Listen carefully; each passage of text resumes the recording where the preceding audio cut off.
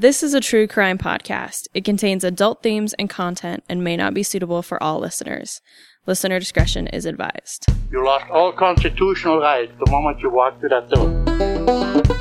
When the judge sat down there, I sentenced you to 10 years at the Idaho State Penitentiary. You walked in that door, you was a number. And the inmates understood that. If you're out there and they're the passengers, you've been here, just lay down and do it. Those inmates that were here in the institution during an execution, it had an impression on them that maybe was still with them to some extent. Maybe they don't think about it anymore, but it had an impression on them, I'm sure. They wouldn't let me out until I get back to stuff. 7 months later, I give it back to them. That was one of the problems we ran into. Is you had 5 or 6 guys that were sitting in a place, smoking and joking and drinking coffee. Pretty quick, they'd hatched a plan in there to get under your skin some way or try to figure a way out. Welcome back, ladies and gentlemen, to another episode of Behind Gray Walls, a podcast about the old Idaho State Penitentiary and the men and women who are incarcerated here. My name's Anthony. I'm talking to Sky. How you doing, Sky? I am so good. I am through all of my classes and all of my exams and all of my presentations, and now literally the only thing I have left in my PhD program is my dissertation research and writing. So things are moving along. Oh, that's so exciting. Congrats. Thank you. It's wild. But how are you? Good.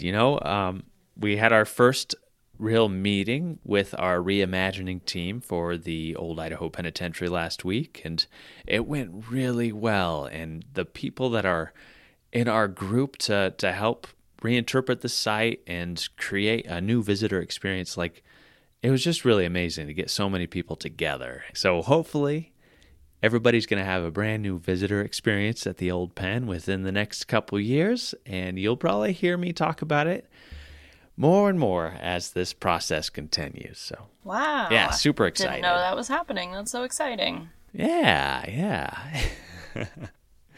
Well, Sky, what are we talking on the episode today? So today's episode, it's going to be pretty short, pretty sweet, but it has some very important information, and we're going to be talking about the early mining in the Idaho Territory. So the sources for the mining information in this episode, and then the sources for all the territorial and mining information in the coming episodes, come from a whole group of sources. So bear with me as I read them out. So a whole bunch of them came from the Idaho State Historical Society reference series, and these are the particular documents that I looked at if you would like to go look for yourself. So they were the Elias Davidson Pierce and the Founding of Pierce, Idaho's Mining History, JPG, it's an image, Mining in Idaho, Placer Mining Methods, J. Marion Moore, Idaho Mining Pioneer, 1830 to 1868, The Owyhee Country, Rocky Bar Mines, Idaho Gold Production, Idaho Silver Production, Territorial Government in Idaho, 1863 to 1869, Idaho's First Year, 1863 to 1864, Location of Idaho's Territorial Capital, Idaho Territorial Prison, Constitutional Convention and Ratification, Idaho since Statehood, 1890 to 1965, Description of the Idaho State Seal by Emma Edwards Green, the designer, Idaho Indian Treaty Lands, and lastly, Caleb Lyon's Statehood Scheme. Whew, so many of those. So definitely go check out the reference series. Then, an article called What is Placer Gold Mining from NPS.gov, articles from IdahoGoldMining.com and WesternMiningHistory.com, the Encyclopedia Britannica on Placer Deposit, and Ballotpedia of the General Mining Law of 1872, which will get talked about throughout the episodes. An article called Legacy of Hate, Idaho's Confederate Connection by Frankie Barnhill on Boise State Public Radio News. And then an article called The Lower Boise Historical Marker, Confederates in Idaho from Clio.com. An article titled The 43rd State, Idaho Marks 130 Years Since Gaining Statehood by Chase Byfelt on KTVB.com. Articles titled Murder Mystery on the Trail of Long Buried Clues by David Johnson from the Lewiston Tribune, 1992. An article titled Packer Lloyd Magruder and Others Murdered on Nez Perce Trail from South Fork Companion blog. And then a title called The Corridor of Conflict in Land Use, named for victim of Black Deed by Dick Deesum, which was from the Idaho Statesman in January 1st, 1967. Then HMDB, which is Historical Marker Database, about a historical marker of Murray in Shoshone County, Idaho. An article, Mining in Idaho, from PerpetuaResources.com, and then Mining in Idaho from TheDiggings.com. An article called Idaho is Sitting on One of the Most Important Elements on Earth by Michael Holtz from The Atlantic Magazine, January 24th, 2022. And then finally, Wikipedia pages on placer mining, Pierce, Idaho, hydraulic mining, William H. Wallace, Caleb Lyon, David Wesley Ballard, the Democratic Party, Assay Office Boise ID, General Mining Act of 1872, Homestead Strike, 1899 Coeur d'Alene Labor Confrontation, and Edward A. Stevenson. So, lots of sources. My apologies, but important. Lots of sources. Important to get all of that information in there. Like 4 minutes of sources. Seriously. That's always a good sign. Yeah. Mining is perhaps one of Idaho's biggest legacies and industries, especially through the 1930s. Most of Idaho's mineral production between 1860 and 1969 came from metals, namely gold and silver. $2.880 billion out of the $3.420 billion. Other major minerals that brought in money included lead, zinc, mercury, and copper, along with a few others. At various points in the territory's and the state's history, metals pulled out of what is currently Idaho lands made up between 5% and 20% of the U.S. gold production. The major production regions in the state were Coeur d'Alene, far and away the leading region in the state, especially of silver, the Boise Basin, Wood River, and Owyhee. The gold mineral rush in Idaho Territory pulled in so many gold miners from California Gold Rush in 1849 that they often named streams, rivers, and tributaries after corresponding geological features in California, including the Feather and Yuba rivers. Mining seriously began in what is now the state of Idaho in 1860 when Elias Davidson, also known as E.D. Pierce, discovered gold on the North Fork of the Clearwater River in north-central Idaho. According to the Idaho State Historical Society reference series, Pierce was a native Irishman who immigrated to the United States in 1839, where he settled in Harrison, Virginia, now West Virginia, before moving to Indiana in 1844. Though he briefly studied law, he enlisted as a volunteer to serve in the Mexican-American War, which was fought between April 1846 and February 1848. He then followed hundreds of thousands of prospectors to Northern California in 1849 during the famous California Gold Rush. Though he mostly traveled about California as an itinerant trader, he briefly served in the California House of Representatives in 1852. After joining a former Hudson Bay Company trapper in a trading expedition to Nez Perce Indian Territory, he met and spent time with a notable Nez Perce, Wissla-Nequa. Unable to make inroads until the end of 1858, when Indian hostilities to the north ended, he was finally able to get a prospecting outfit into Wissla-Nequa's camp in January 1860, and in February, the company went panning with Wissla-Nequa on the North Fork of the Clearwater and found gold. Believing he was on the edge of a gold mining region in what is now northern Idaho, but at the time was Washington Territory, he, quote, became obsessed, end quote, with opening the region for mining. Understandably, however, Nez Perce opposition to mining on their lands was fierce, and many settlers around Walla Walla believed that any trespass of miners on the Nez Perce reservation would provoke war. On August 12, 1860, Pierce secretly led 12 men across the reservation, where their presence was illegal through a treaty, taking 6 weeks for a trip that would normally take 1 week.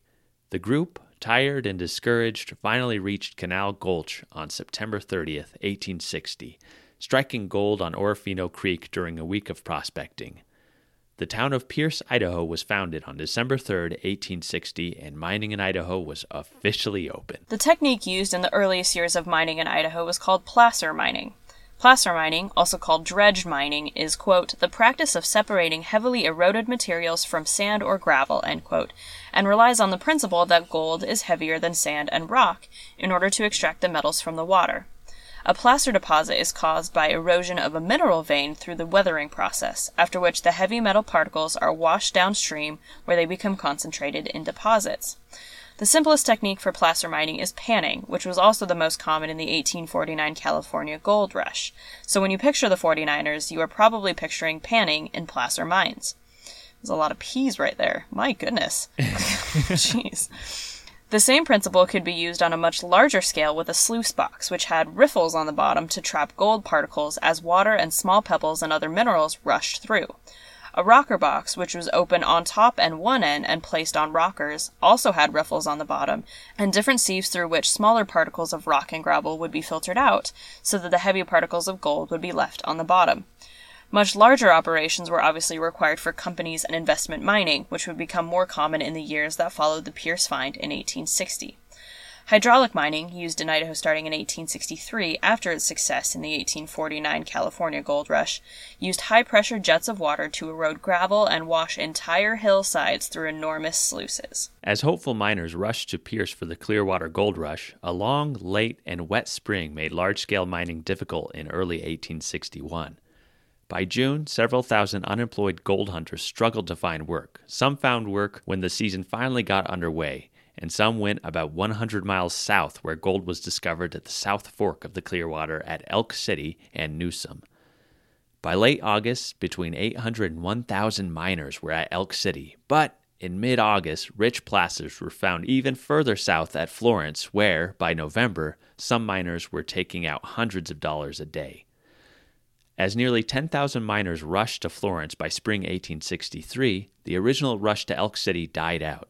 As Florence proved incapable of providing work to well over half of the miners who tried to find work there, some miners returned to Elk City, but gold production rates in Elk City remained low until the early 1900s, with quartz mining. Production in Florence, by contrast, flourished, reaching about $50,000 in 1862, but became overworked within a year. Though there was some considerable quartz mining in later years, nothing compared to 1862, and Florence turned out about $9,600,000 worth of gold in its history. So much gold. Wow.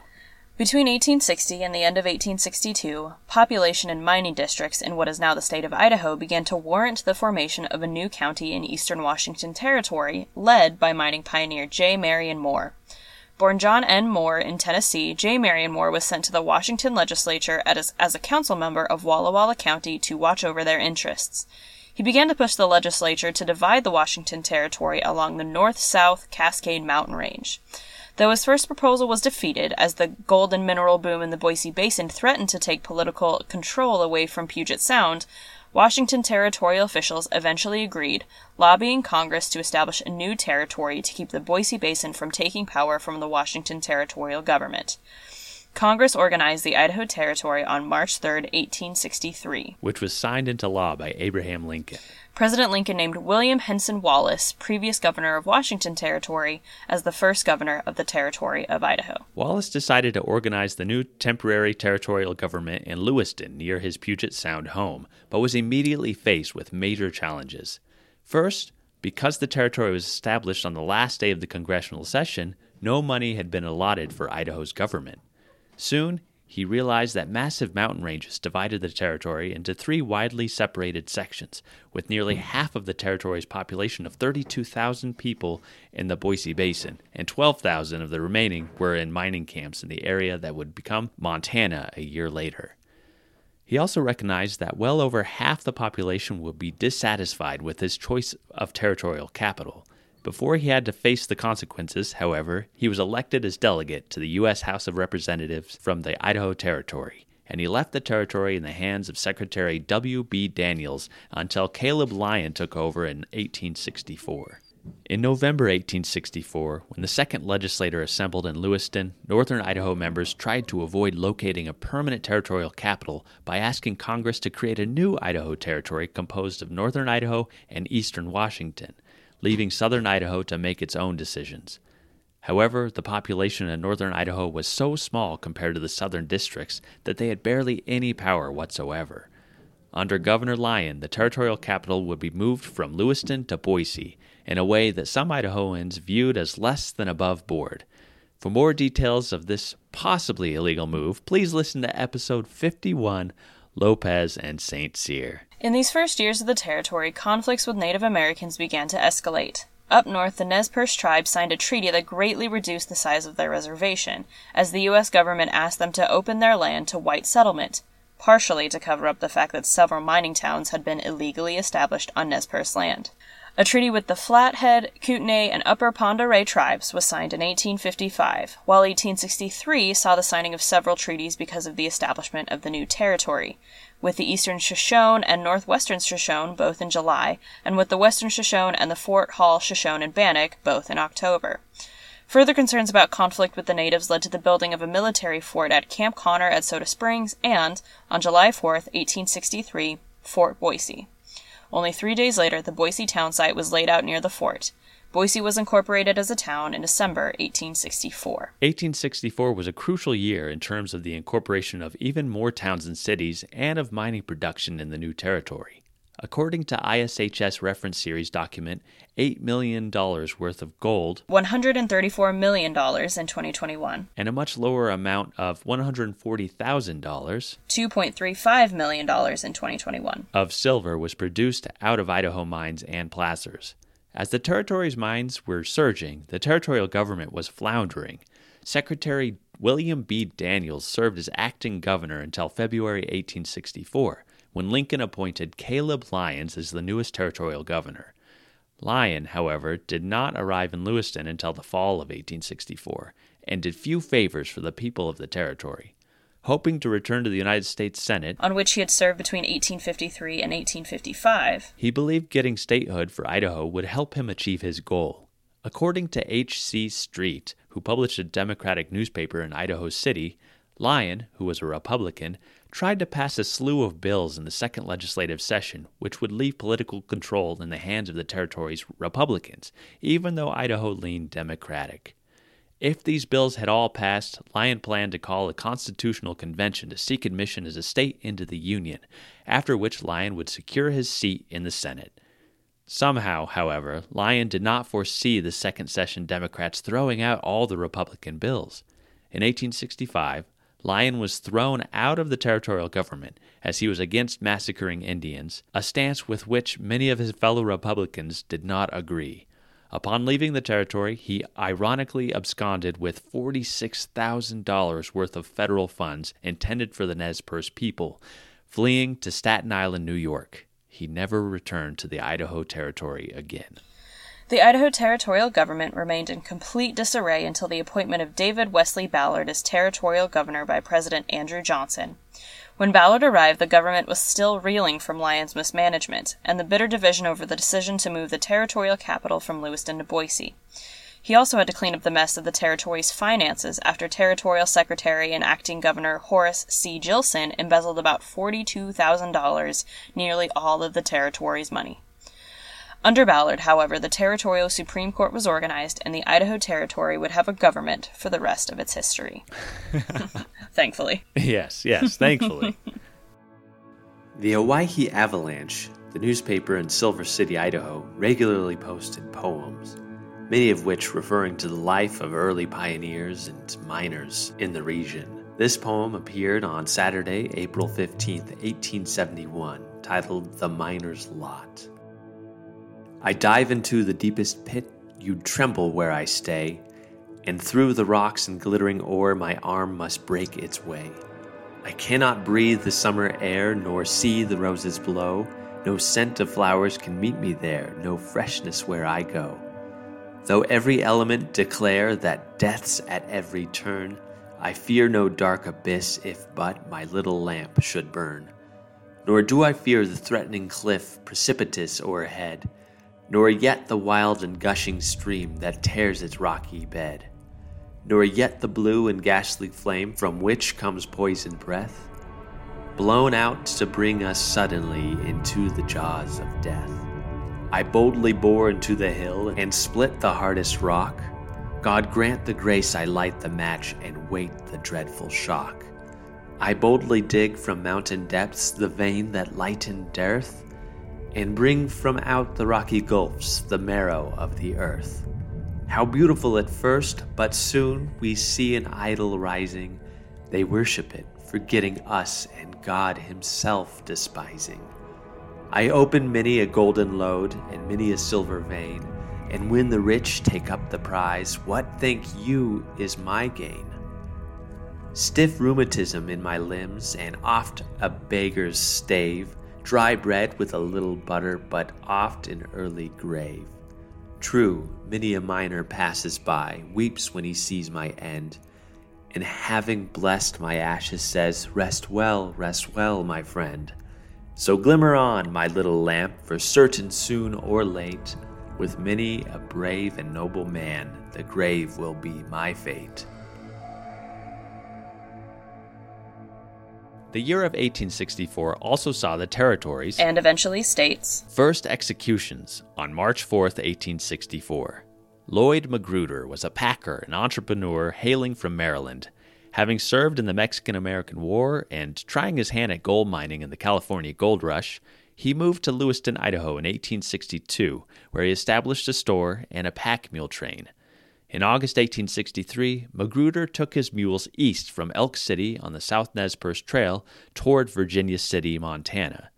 A couple months after arriving in Virginia City in October 1863, Magruder, with $12,000 in gold dust, started back for Lewiston.